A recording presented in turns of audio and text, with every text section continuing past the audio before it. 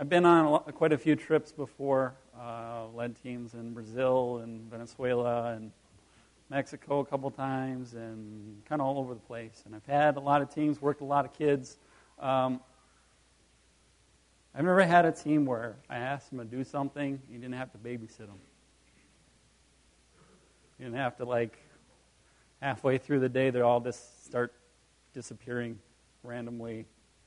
This team was hard-working, man, all week long. It was amazing. Just ask them to do something. They stayed to it. Hey, we got to finish this. It was amazing. It was hard. It's hard work. We a lot of times we go on a trip, go on a mission trip, want to come home with all these amazing stories. Woo! It was so amazing. But really, I'll just be honest for a minute. We got a newborn baby at home. It was hard leaving. 4 weeks old. It's hard. It was hard doing hard work. It was hard going upstairs that smelled like urine. 5 flights of stairs, 100 times. It's hard. Wasn't easy. Not trying to toot my horn here, but it's hard work. Not easy. A lot of times in ministry, in missions, in going overseas, a lot of times it's hard. It's just hard. It's nothing. I want to have this amazing story to tell. It was just amazing being with the team and seeing their hard work, and it was fun being together. It was hard, but it was good. Philippians chapter 2.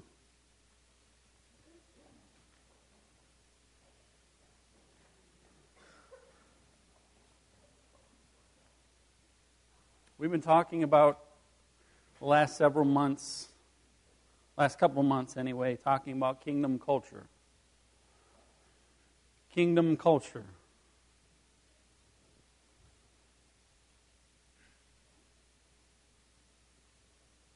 In Acts chapter 1, it says Jesus, after his death, burial, and resurrection, before he ascended, went through all throughout the towns preaching and teaching about the kingdom. So he was talking about the kingdom. If you knew you were going to ascend into heaven soon, you're leaving your last final words with your disciples, and he's talking about the kingdom. There was something of significance there, wasn't there? The kingdom. It says in Matthew chapter 9.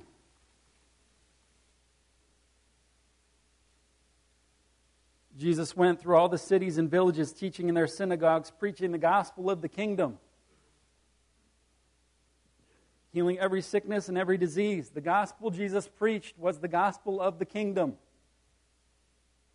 Kingdom culture. What does it look like? It looks completely opposite of our culture today.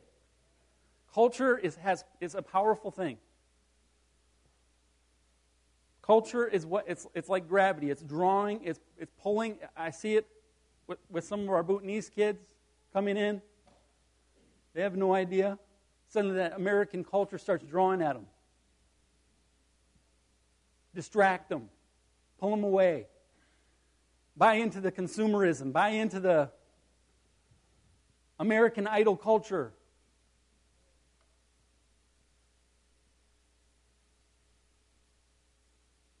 The 165 hours a week that they're not here, culture is drawing on them. We're trying to instill a kingdom culture, a kingdom mindset that really pushes against, and they're at war with each other. The kingdom culture and the culture we live in are at war. They don't get along, they don't like each other.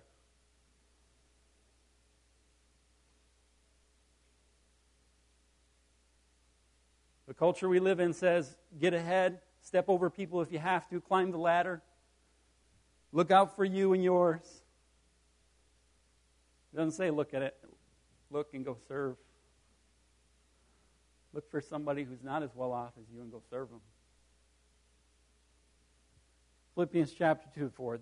Therefore, if there is any consolation in Christ, any comfort in love, fellowship of the Spirit, any affection and mercy, fulfill my joy by being like-minded, having the same love, being of one accord and one mind.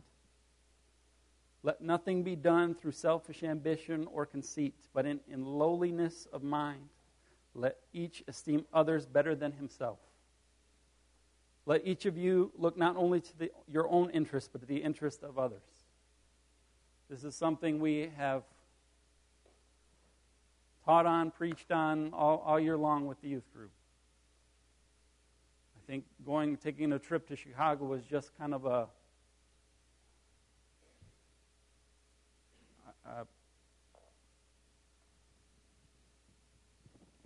I don't even know the word. It was putting it to practice. We're going to go look for people that are not as well off as us, and we're going to serve them.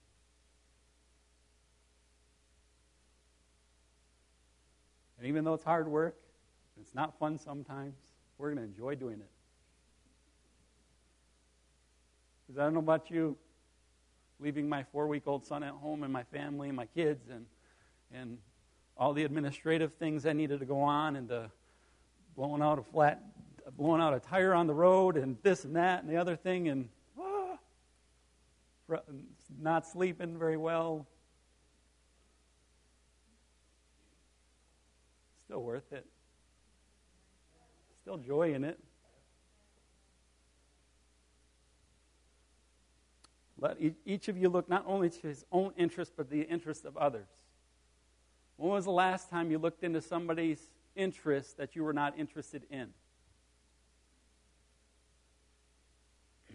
We're pretty good at connecting with people that we're interested in the same thing they are. We have a common interest. A lot of churches will do common interest groups, like we have a Frisbee golf group or something. We're good at connecting with people in something that, hey, we're interested in the same thing, so therefore we have a connection. What was the last time you actually looked into the interests of somebody else? Something you weren't even interested in?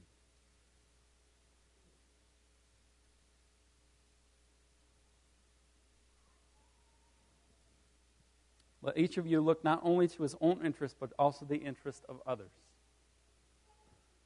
Let this mind be in you, which is also in Christ Jesus, who, being the very form of God, did not consider it robbery to be equal with God, but made himself of no reputation, taking on the form of a bondservant and coming to the likeness of men. Being found in the appearance of man, he humbled himself and became obedient to the point of death, even death on the cross. Therefore God also has highly exalted him and given him the name which is above every other name, that at that name Jesus every knee should bow, those in heaven and those on earth and those under the earth, that every tongue will confess Jesus Christ is Lord, to the glory of God the Father.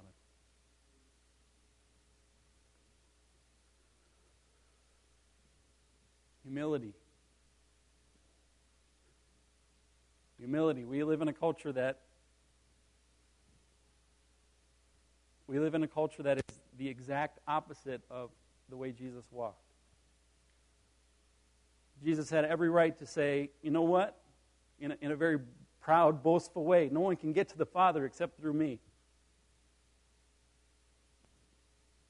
Couldn't he? Out of anybody ever, he could have been the one to say that. But he didn't. Came in humility, taking on the very nature of a servant, a bond servant, the nature of a slave. Was obedient to the point of death on a cross. It says, for the joy set before him, he endured the cross. You know, there's something that happens when we serve one another joy begins to rise up in us. When you get to a place where you see an entire family and all their belongings is in a backpack, suddenly there's, man, you don't look at life the same. You don't look at your stuff the same.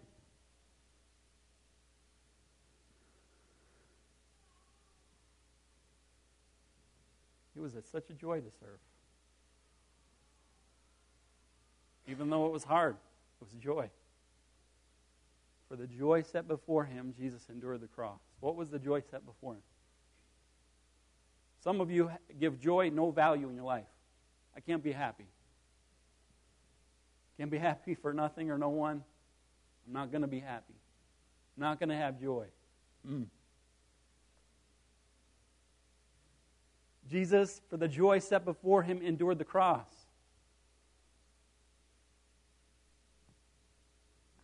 Let me tell you, if you don't have joy set before you, something that these young people leading worship is joy set before me. When hard times come, you're not going to endure the cross. When hard times come in your marriage, there's no joy set before me, I'm out.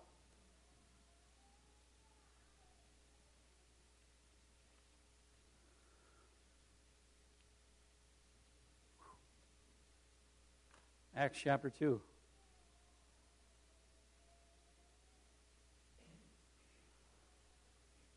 So that there's a huge whole year-long teaching on Philippians chapter 2.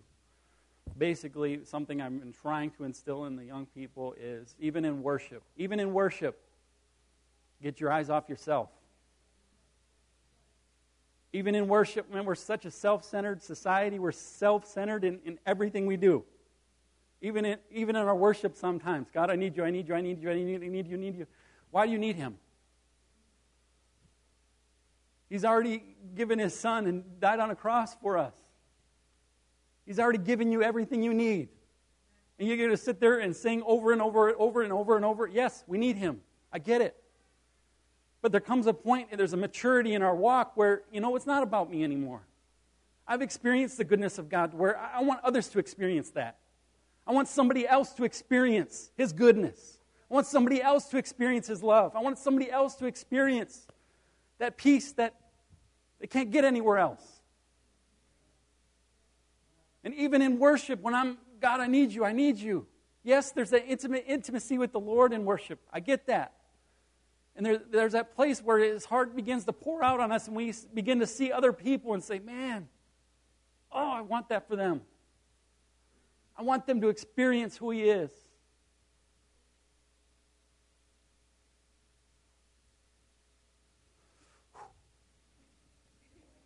Acts chapter 2, verse, we've been talking starting in verse 40, I think. We're going to go back just a little bit. Therefore, let all the house of Israel know assuredly. This is verse 36. Sorry. Acts chapter 2, verse 36. Therefore, let all the house of Israel know assuredly that God has made this Jesus, whom you crucified, both Lord and Christ. Now, when they heard this, they were cut to the heart and said to Peter and the rest of the apostles, Men and brethren, what shall we do? In other words, what do we do to be saved? Peter said to them, Repent and let every one of you be baptized in the name of Jesus Christ in the remission of sins. You shall be received the gift of the Holy Spirit. For the promise is to you and your children and those who are afar off, as many as the Lord our God will call.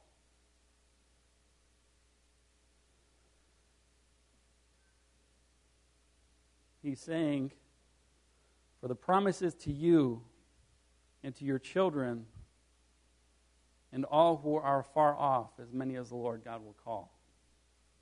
In other words, the day of Pentecost, you see we got the flaming heads there. The day of Pentecost and what happened there was not just for the people in the upper room. It was for those afar. We are those afar off. And if you think the baptism of the Holy Spirit, when the Holy Spirit came came upon the people, and they began to speak in tongues, and all kinds of supernatural things started taking place. You think that's for another time? Sorry, it's not. But if you look in chapter 4, verse 31, and when they had prayed, the place where they assembled together was shaken. And they were all filled with the Holy Spirit. And they spoke the word of God with boldness. If you look up Acts chapter 2 and Acts chapter 4, it was the same people. So if you think being filled with the Spirit is a one-time thing, I had this great moment. So they had a pretty awesome moment in the upper room, didn't they? They had this great moment. And then in Acts chapter 4, it says, the place where they were shaken, they were all filled with the Holy Spirit, and they began to spoke the word of God with boldness. It happened all over again. Being filled with the Spirit is not just a one-time occurrence. It's a daily, I got to yield to the Spirit. God, fill me. Fill me with your presence. Fill me with who you are. But it's not just for me. It's so I am empowered to go serve those around me. So that I'm empowered to go up flights of stairs if I have to. I'm empowered to be creative and go do whatever He's called me to. Be obedient and walk in that. If nobody ever thanks me or ever sees me doing it. You know, Pole over here. He barely speaks English. He went with us on this trip. He's from the Korean congregation. Pole works like nobody else. We can't even thank him in his own language. We would say, all right, everybody take a break. Let's take a break. Come on. Pole would just keep on working. Man, the kid works. And he always had a smile on his face. It's amazing.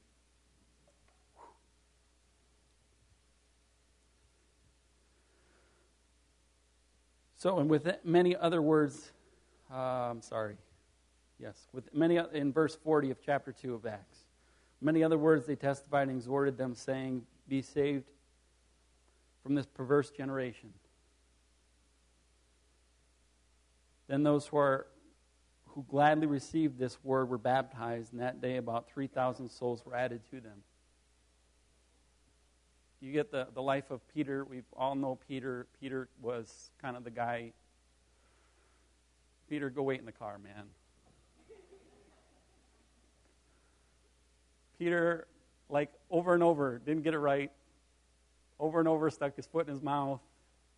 Like he would do something great, and then next minute Jesus is saying, get behind me, Satan. What?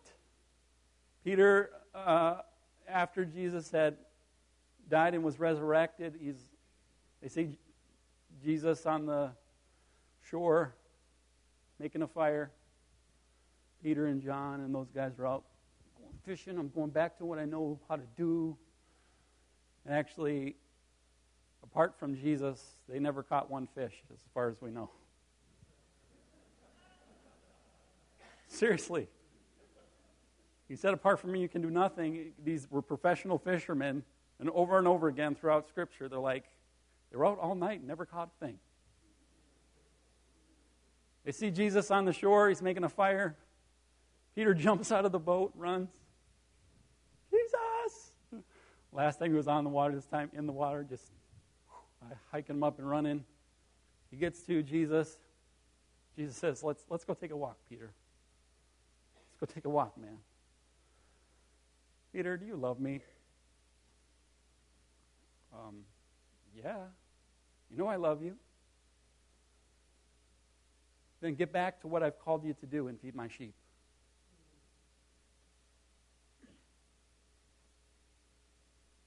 Okay. Peter, do you love me? Yes, Lord. You know I love you. Then get back to what I've called you to do and feed my sheep. Feed my lambs. Get back to what I've called you to. I think at that point, Peter turns and he says, well, what about John? What about them? What about those other guys that are fishing? Jesus basically says, don't worry about them. It's not about them. I'm talking to you. You get back to what I've called you to do.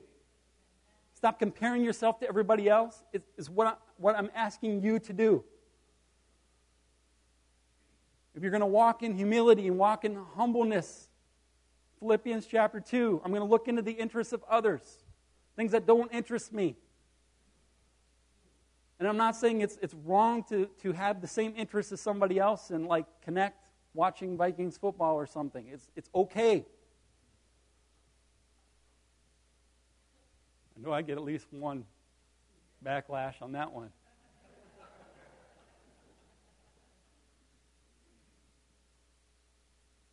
It's okay. At the same time, we have to be obedient to what God has called us to do as individuals. What is God calling you? How is He calling you to serve?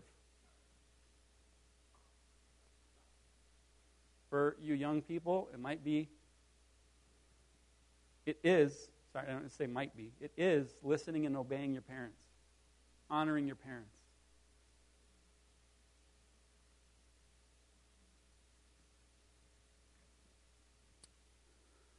So Peter, this guy, could have preached 3,000 sermons and no one got saved. Now he preaches one sermon with boldness, with the Holy Spirit conviction. 3,000 people are added. Get back to what I've called you to do, Peter.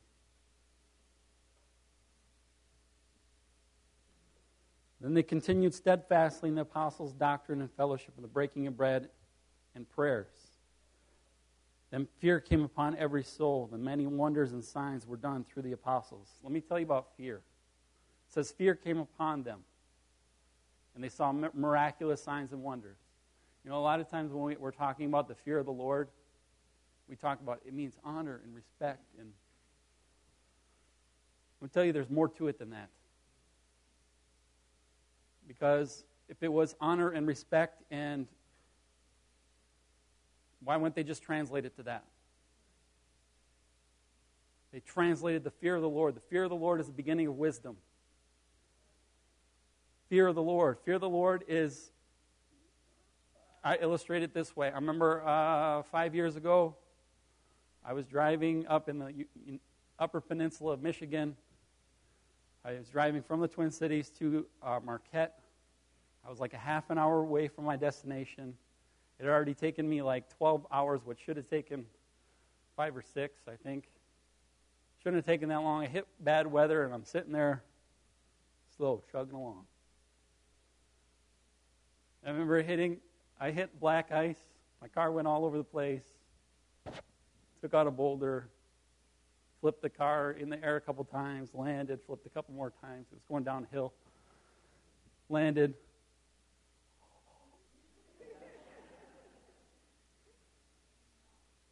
Let me tell you, ever since that time, I have honor and respect for bad weather driving. But there's more to it than that. There's something in me that says, I'm not messing. You go a little bit over speed, and my heart starts beating. I'm like, no, please. My wife is, come on, honey, I'm in control here. No, we're not. Fear of the Lord is more to it than just honor and respect. There's something that says, God, you are big, I am not. Fear of the Lord came on them. They saw miraculous signs and wonders. Now all believed, were together, and had all things in common. They sold their possessions and goods and divided them among as anyone had need.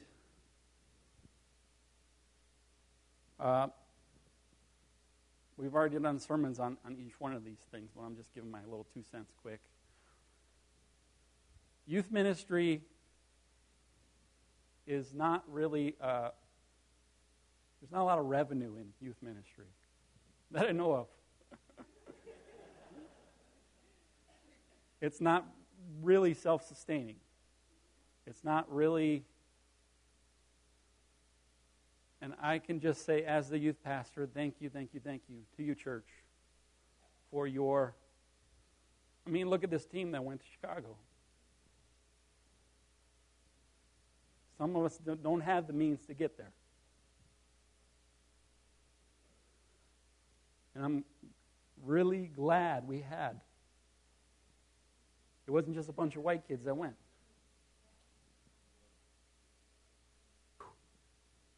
Thank you for your giving. Thank you for pouring into the youth ministry. I hope you saw in the worship this morning that there's value in it.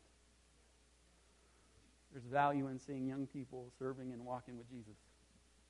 Value in seeing them step up and serve. We were at Japuza. It's 500 people, 450 people, and it's basically like our church living in one building. Fun, huh? They share everything in common. It costs $900 a week to feed them all. I think that's what they said, which is not much at all. Most of it's a lot of donation and stuff. But basically, they're like, hey, we're going to live in community. We're going to love each other. We're going to disciple each other. We're going to learn the Word together. We're going to actually put feet to what we're talking about. We're going to start service projects. We're going to start feeding people. We're going to do homeless ministry. We're going to do, on the top 2 floors of their building, they have an elderly home. They've got all kinds of stuff going on. They've got after-school programs. They've got amazing. Challenged me. It was totally that. I want mine. I'm going to get mine. I'm going to work harder. I get more money. This mentality of I'm getting more money so that it can go into the kingdom. It happened in such a way that at Jesus People USA, you heard it, they call it Japuza. The city came to them and said, your homeless shelter works really well and you're doing something right. We want to give you a bunch more. So they start they've got stuff all over, man, they're all over the place. You don't go anywhere without people knowing who Japuza is and what an impact they're having. So, continuing daily, they, in one accord in the temple, and breaking bread from house to house, they ate the food with gladness and simplicity of heart, praising God and having favor with all people. The Lord added to the church daily those who were being saved. So the 3,000 daily are breaking bread, they're hanging out together, they're in fellowship with one another. And I get it. We all need our space sometimes. We need time where we have to recharge ourselves. There are times where we need to be in worship and say, Jesus, I need you. Don't get me wrong. I'm not saying we can't ever worship like that. But when that's all it is, we're missing something. Matthew chapter 9. This is something the Lord's been stirring in my heart over and over and over. Last week, Dave touched on it a little bit.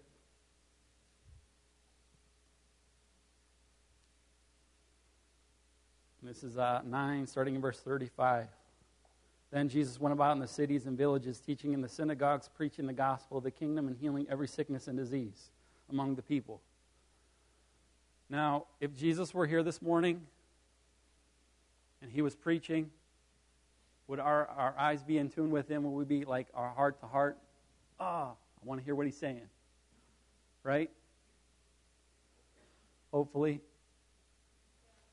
If Jesus was here preaching the good news of the kingdom, it says he was teaching in the synagogues, teaching in the church. Jesus was here teaching. We'd give him our attention, wouldn't we? We'd probably say at the end of the service, man, that was so powerful, that was effective, that touched me right in the heart. It was amazing. Wouldn't we? Nobody can teach better than Jesus, I don't think.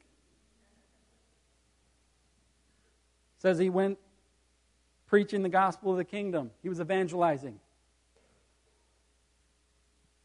Teaching, he was evangelizing, and then it says on top of that, he was healing every sickness and disease among the people. Have you ever been in a service where every single sickness was healed? Every disease was healed? There was no more wheelchairs, no more nothing. Every sickness and disease was taken care of. If we were in a service like that, we'd have our own website. We'd be sending our anointing oil overseas. Seriously. Right? We'd look at that and say, man, what a powerful, effective ministry. Nobody can teach better than Jesus. Nobody can preach better than Jesus. Nobody can heal any better than Jesus. Well, it does say you're going to do more than I did, so when the Holy Spirit comes upon you. But Jesus' ministry says it's threefold ministry.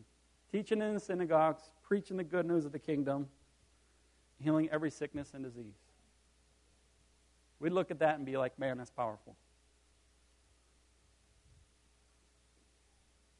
But when he saw the multitudes, he was moved with compassion for them. But when he saw the multitudes, he was moved with compassion for them. We look at that and say, man, what a powerful, effective ministry. Jesus looked at that same scenario and said, it's not really good enough. Preaching and teaching and healing. As pastors, sometimes we think, if I could just teach better, stuff would grow. If I could evangelize better, bring people in, we'd grow. If people were getting healed and there was miraculous things happening, we'd arrive somewhere. There we go, comparing ourselves to other ministries again. But Jesus says, but when he saw the multitudes, he was moved with compassion. That word compassion, he was deeply moved and troubled in his spirit. Deeply moved and troubled in his spirit. He was moved with compassion for them because they were weary and scattered like sheep having no shepherd.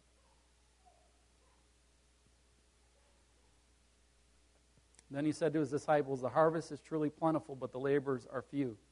Therefore pray to the Lord of the harvest and send out laborers into his harvest field. You know, we could have this awesome, amazing, impactful ministry,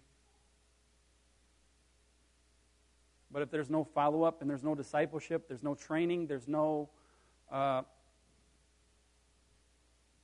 according to Jesus' own heart right here, discipleship has to happen.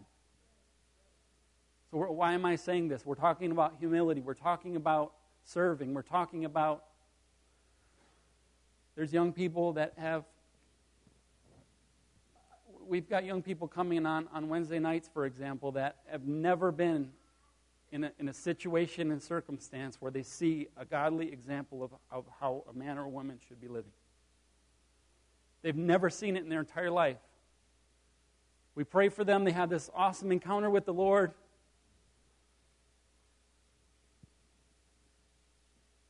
And then they go make a terrible mistake and have to pay consequences. And we look at that as, man, I thought they heard my message. What happened? Discipleship, discipleship, discipleship.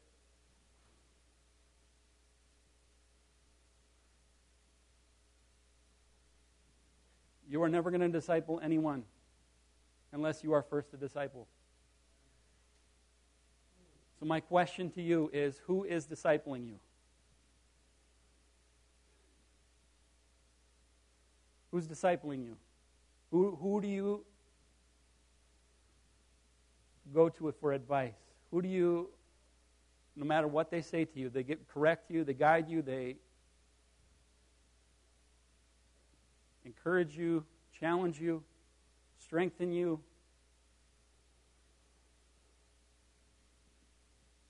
Who are you going to? Who's discipling you?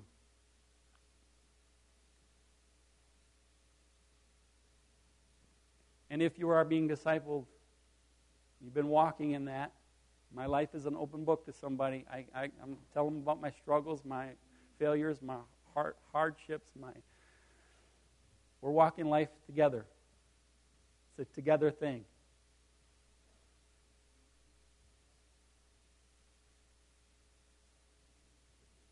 some point in our walk with the Lord, there comes to a place where there's a maturity that takes place to where we need to start looking to others and discipling them.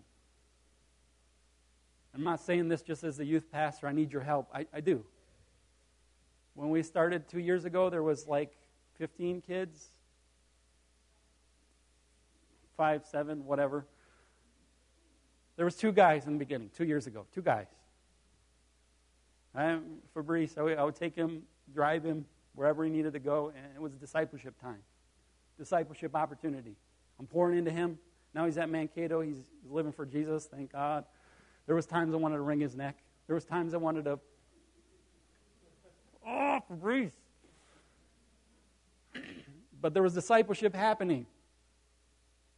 We started growing a little bit. I was still trying to create opportunities where I could pour into people and teach them simple truths, teach them how to serve, teach them how to be a leader, teach them.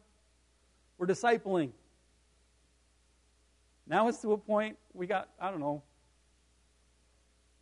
3 weeks ago we had like 75 kids here. I don't know how to disciple all them. I need help. I can't do it.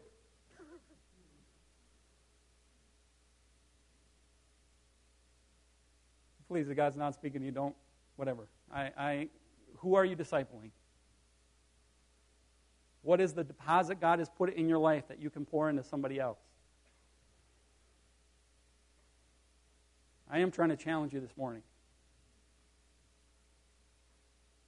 Let me tell you, if you think that your Christian walk is just, I'm going to get everything I can get for me, it's all about me, you're going to be pretty miserable.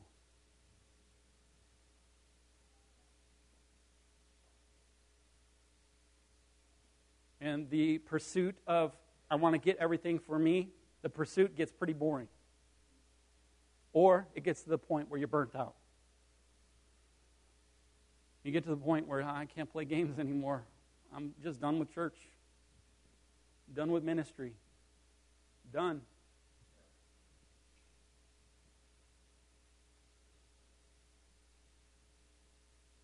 Start getting your eyes open. Who can I pour my life into? Who can I serve? We look at the life of Jesus. It says he didn't come to be served. He came to serve. Did you hear me? Jesus did not come here to be served. He came to serve. We cannot have the mentality of it's all about me. People serving me. I'm going to get to a place where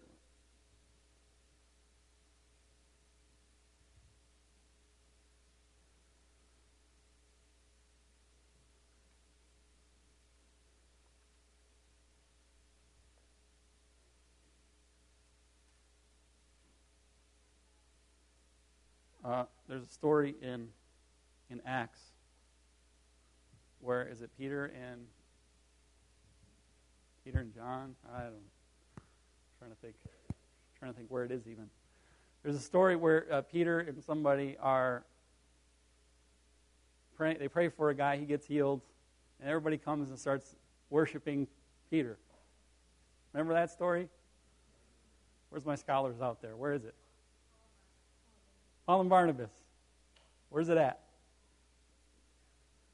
13.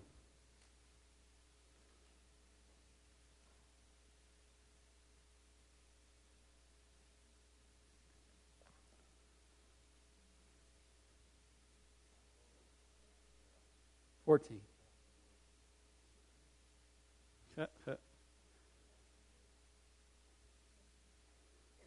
14:8 in Lystra, a certain man without strength in his feet was sitting like a cripple from his mother's womb who had never walked. Then the man heard Paul speaking, and Paul observed him intently, and seeing that he had faith to be healed, said in a loud voice, "Stand up, straight to your feet." And he leaped up and walked.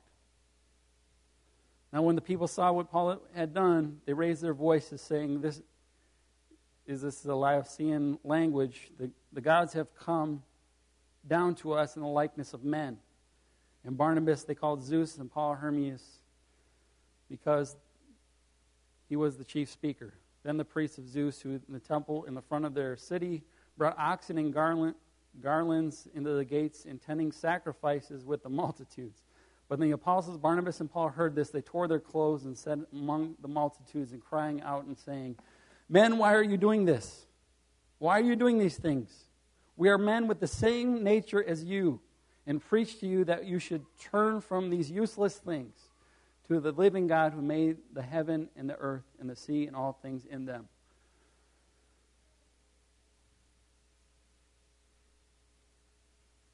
I love it when God heals people. I love it when God heals people. But there's something about when God heals somebody, our own little ego, our own ministry, we get puffed up, don't we? These guys come worshiping Paul and Barnabas.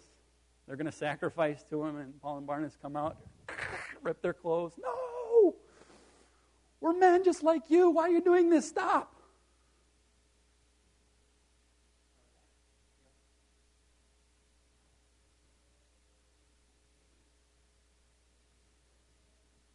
God's called you to amazing ministry.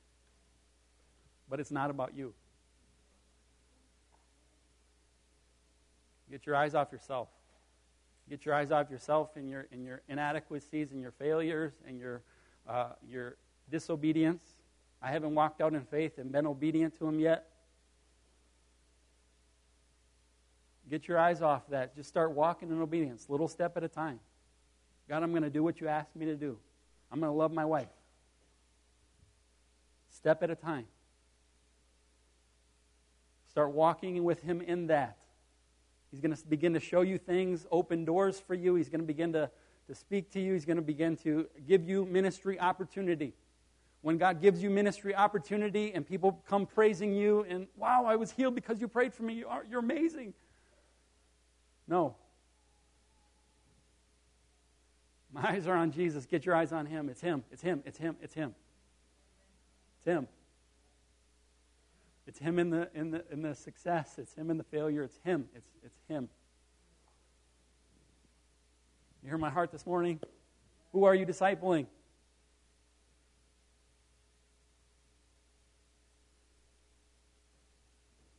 Discipleship is, I'm going to tell you, I know we got to wrap it up. Some of you getting a little restless. Some of you falling asleep. Discipleship, a lot of times, even with young people, you'll be like, here, go do this. Just go do this. And they fail miserably. That's kind of the way I operate. I'm a little bit of I see potential in you, go do it. Yeah, just go do it. And then they fail miserably, and then it ends up more work for me, and it's frustration, and then I start looking down on the person, and when really discipleship, you look at the way Jesus did it, it was, I'm going to do it, and you watch me. Then it's going to point, now it's your turn, and I'm going to watch you, and I'm going to critique you, I'm going to give you, I'm going to disciple you through this. I'm going to teach you, I'm going to train you. And that comes to a point where you do it. And if I need to step in ever and give correction, I'll do that. But that's discipleship. It's walking through the process. It's not, here's a project, go do it. Here's somebody to go disciple them. Just go do it. I'm not going to tell you how. Just go do it. Just do it.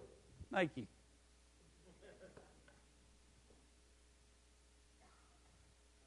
This is a practical thing. We are all called to disciples. We are called to disciple others. We are called to be disciples. Part of being a disciple is, how can I serve? How can I serve? How can I come under you? How can I come alongside you? It's very practical. Some of you are not interested in discipling other people because you did it the other way, where it was like, go do it. And you fail miserably, and you end up feeling worse about yourself. You end up feeling worse about other people. You end up all these other scenarios and things involved. Where you step back a second and just say, How am I discipling people? How am I going to walk them through this process? Who's discipling you? Who are you discipling? Who are you serving?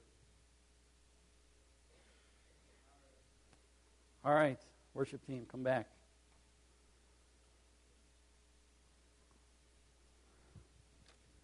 It says in Paul's letter to Timothy, 1 Timothy 4, don't let anyone look down on you because you're young, but set an example for all believers in life and faith and speech and purity. Don't look down on them because they're young. They're setting an example for us.